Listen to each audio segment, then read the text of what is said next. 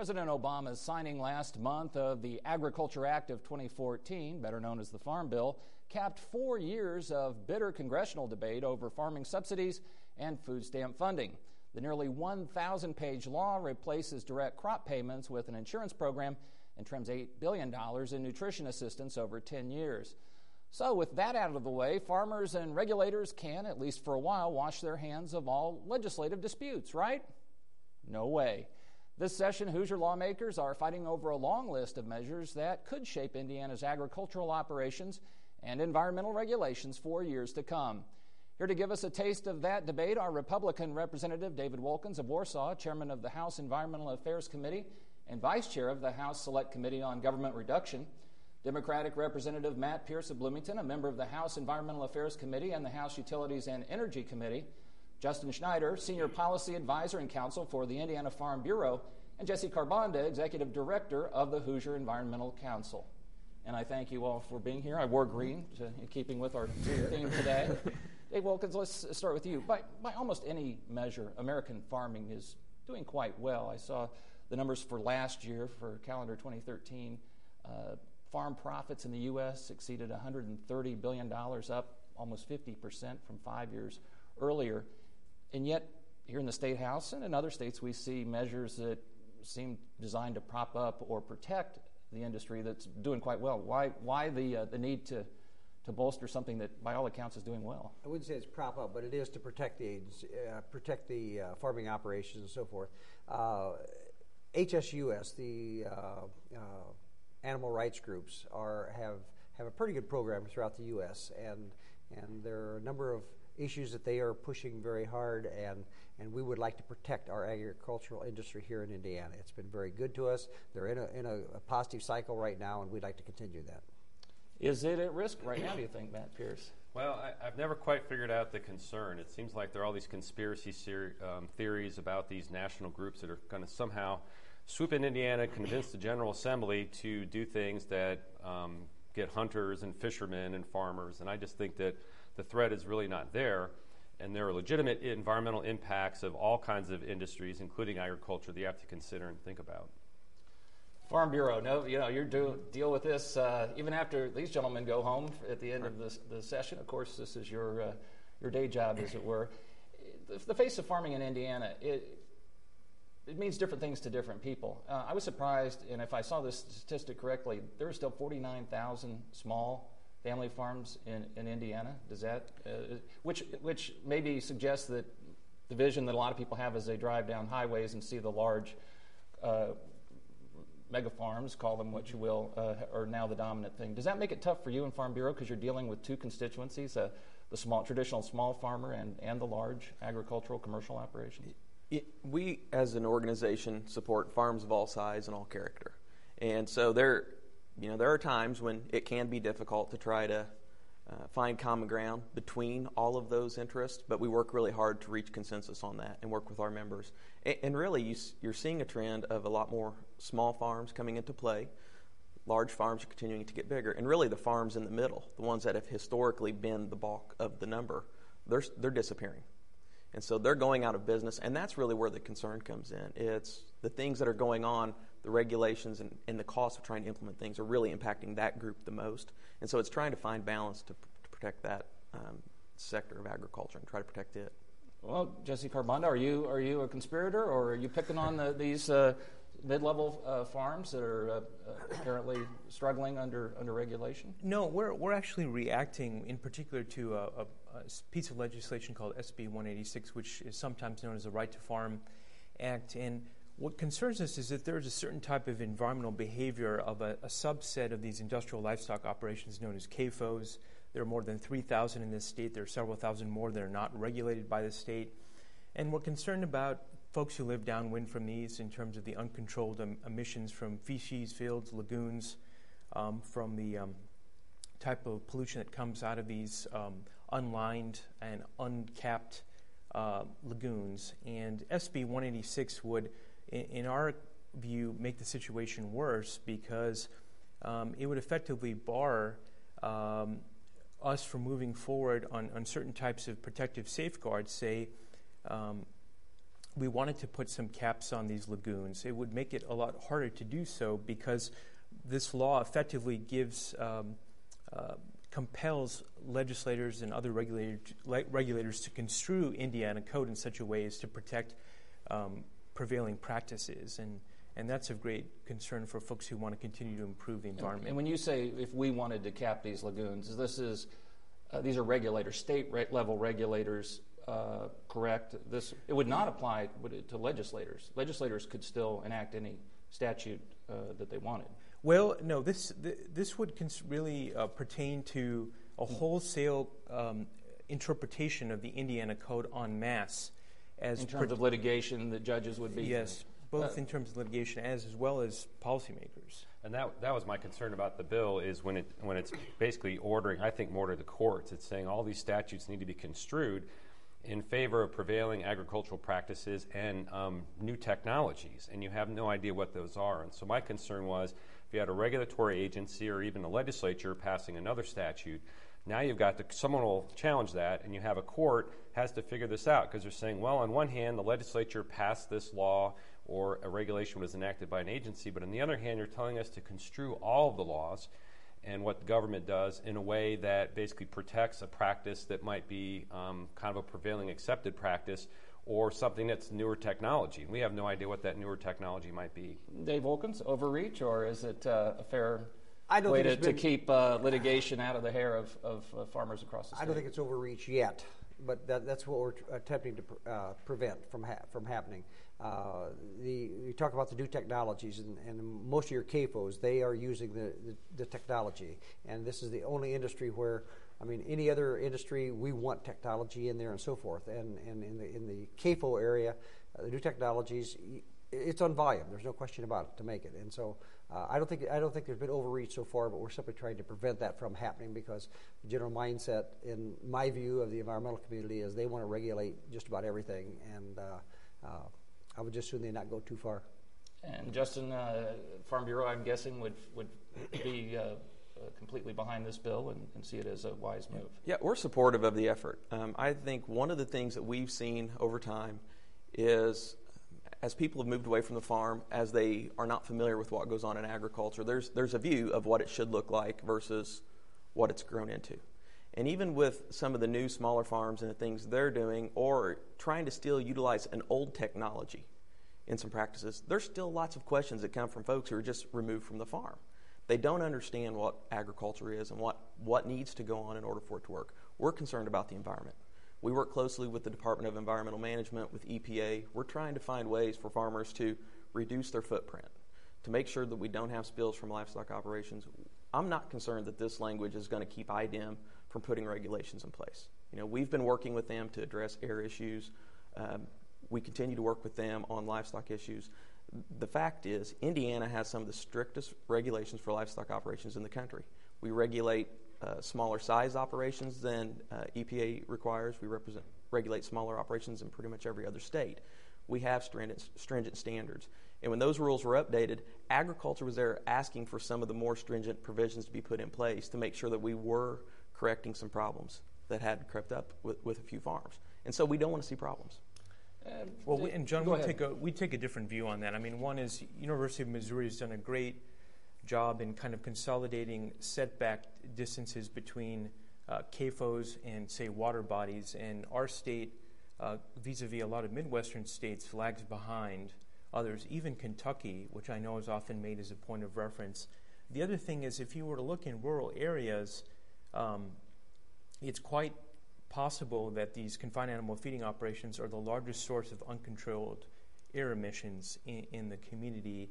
And then if you look at data produced by IDEM, you'll find that by far the largest source of impairment of our waterways is bacterial contamination as measured by E. coli. And these large-scale factory farm operations, or CAFOs, nationally produce more than 3 times as much manure as humans do. So this is an issue. This isn't about creating onerous regulation. This is about making sure that we're protecting human health equally across the state. I think we have two sides of the coin here addressed. It's this is going to happen, though. I mean, you mentioned Dave Wolkins when I asked if this was an overreach. He said we're trying to prevent it from being an overreach. But this bill is it's either on the governor's desk or about to be, right? Yes. So this will happen. It will happen. Yeah. So where does the working come in that you were alluding to that keep it from being an overreach? Well, I was not speaking specifically about the CAFO because I don't think a problem there. But we've had overreach in the past. I have a bill 1143, which basically was going to. You guys are providing wonderful segues here. That was going to be. Which simply said that the rules adopted by the Environmental Rules Board here in Indiana can be no more stringent than the federal rules. And I go back to the example. I still remember back in the late 90s or early 2000s, where we had an Indiana regulator that proposed for an air permit you had to test 60 different substances. Federal standard was 6, and it still is 6. And that costs a lot of money. That would have cost jobs. That would have cost industry tremendous. And we don't need to be testing for 60 different substances for these permits. And that's the type of overreach that why I brought House Bill 1143 to have support. John, if I could comment to that. Sure. There is this perception among some of our policymakers that, of massive federal overreach and so forth, and that it's across the board. The United States uses somewhere between 80 to 140,000 chemicals. Only about 200 of them have been tested. We have an obligation to our country and to the state to make sure that we have the best quality of life. That, I think, depends on things like just having a grip on what kind of impact these chemicals have on human health. This is a legitimate thing. This is not about hurting business. The heart of our concern about 1143, and Chairman and I have had many conversations about this, is that it does tie the hands of the Indiana Environmental Rules Board. And what's troubling about it is this is a board that was created just 2 years ago by the General Assembly. What's troubling about it is we exalt science, technology, engineering, and math, STEM education with our children, but then when it comes to a board that has that kind of technical background to create environmental policy, we want to tie their hands from protecting the public beyond what the feds do. That does not seem sound. Well, Justin Schneider, if farmers are making money now, and again, I'm not saying every farmer is raking it in the way that these national figures suggested, some I'm sure are struggling, but if they're making money and they're dealing with these 60 air substance tests as opposed to the 6, and they're making money, what's the problem? Well, I think the issue is when you look at the big picture, regulations that work in industry generally don't work on the farm. It's not a smokestack. It's not a pipe. It's a completely different mindset. The government hasn't been able to get away from the smokestack pipe sort of regulatory mentality. And that can make it really difficult to try to put those sorts of regulations on place in a farm. What we're really looking at is trying to find ways to have education and improvement, voluntary programs in order to help people step up, bring the new technology to the forefront to get people there. Regulation in and of itself is not a bad thing as long as it's well thought out and reasoned. I think the beauty really behind what Representative Wolkins was doing with the No More Stringent discussion is that it was putting the policy discussion in the General Assembly. So all the information that's coming in, whatever we're hearing from EPA, whatever groups want to do, we get to have the discussion at the General Assembly. If the General Assembly tells IDEM, make the rule more stringent, or the Environmental Rule Board, they're going to do it. That's what they've done with the confined feeding operations. Nothing would limit. I mean, obviously that's their law. They can change it and change it at any point. You represent farmers, your district, in addition to the great institution that is Indiana University, and there are people growing things down there, some of them legal crops. I mean, what do you say to they want to make money, they're trying to put food on people's tables and put people through school? Well, look, I don't think you should have overburdensome regulations just for the fun of it. The regulations need to be practical and they need to address real concerns, and that's what you have debates about. My concern is that if you take all these regulatory issues and you just put them in the legislature is inherently a political process. It's kind of about who has the influence and the power. Occasionally the facts will matter. Occasionally you can change someone's mind with the power of your arguments, but mostly it's a lot of who's lining up with who as far as whose ox getting gored. So why wouldn't the Environmental Rules Board be subject to the same politics? Because in the regulatory process, you actually have administrative rules and you have standards. And so you have to develop a record. You have to have an open public comment period where everybody, including the regulated community, can comment. And you go through that process. And then the regulator has to justify what they're doing. And if you think they've been arbitrary and capricious, which are fancy, legal rules for basically not having a good reason for what they're doing, then you can go to the courts, and the courts have the ability to look at it. And the point is, you're all focusing on what are the facts, what's the record, is the regulation, kind of rational for what the problem is they're trying to solve. And when you get in the legislature, it's a little bit more of a free-for-all, and a lot of times the facts kind of get lost in the arguments. Dave Wolkins, you've been advocating this kind of initiative, the rollback, if you will, of regulation for 20 years. Yes. It got a hearing in the Senate, but no vote. And the committee is not in a position to vote on it now, so it's effectively dead for the session. 2 questions. How disappointed? And 2, does that mean we'll be back for 21st year and see you promoting the same legislation? Not disappointed. It was a very good hearing, and a lot of the legislators now understand that there are 2 sides to the issue and so forth. So I wasn't disappointed at all. That was improvement. And in all likelihood, we will be back. We're going to attempt to clarify some of the misconceptions that are out there. I mean, that hearing itself turned into basically a CAFO bill, and CAFO is a very small part of what we're doing.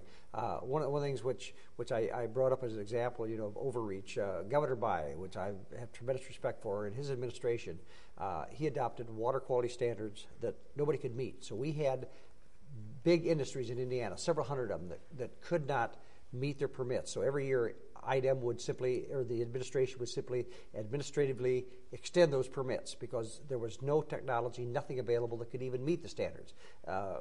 Politically, we were able to go out and say, hey, we got the toughest water standards in the country, but nobody could meet them, and that's a type situation. As far as the General Assembly, we're not going to be in the business of setting rules. These people, we're going to listen to them, but if there is a case where they need to go more, their focus is on the rules. Our focus is on the overall. How's that going to affect? We're going to have a real problem with some of the air emissions standards that are going to come out and going to shut our power plants down. And how does that? We have to look at how this affects people. If you don't have electricity, you don't have heat.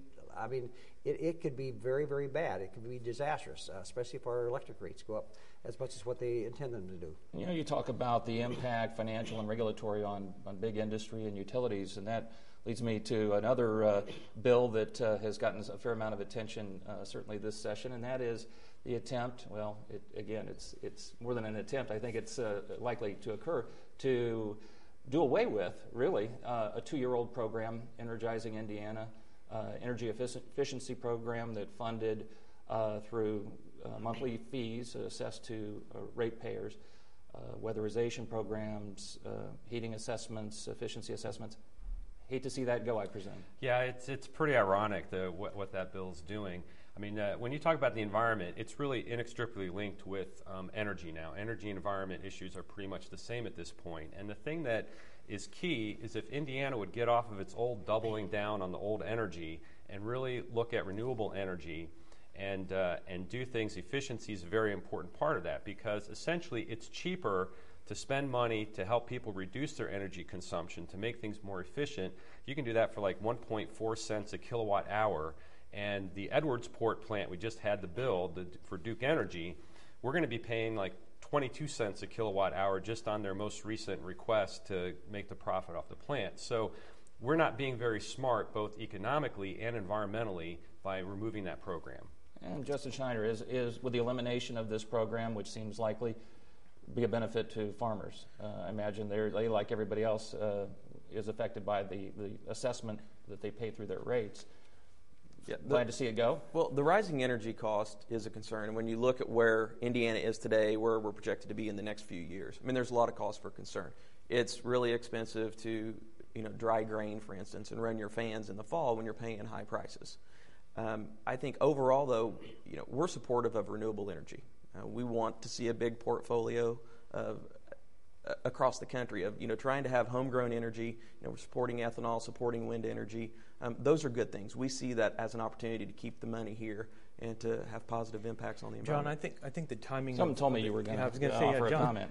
John, I think the timing of this bill is terrible because A, the program only has a year of data behind its back. B, energy prices have increased by 50% in the last 10 years, which is much more aggressive than other states. C, you've got a situation where there's a whole toolbox of things that we need to have in our state in order to be an attractive place for investment. Energy efficiency is one of those pieces because it's a way to help businesses manage those costs. And so here we are essentially gutting a very successful program that's saved the equivalent of about 64,000 homes worth of energy from those 64,000 homes in a given year. It just seems extremely imprudent. And also if you consider that this is a great source of job potential in the state. So we're hoping that this will go to conference committee and this will be rolled back, and we'll have a program that was advanced after all by conservative Republican Mitch Daniels. Unfortunately, time goes far too fast. We can only scratch the surface here. We didn't even get to talk about alcohol at the state fair and industrial hemp. We'll save that'll be our extracurricular, the discussion after we finish the taping. I thank you all for being here and sharing your observations and insights. Again, my guests have been Republican Representative David Wolkins of Warsaw, Democratic Representative Matt Pierce of Bloomington, Justin Schneider of the Indiana Farm Bureau, and Jesse Kharbanda of the Hoosier Environmental Council.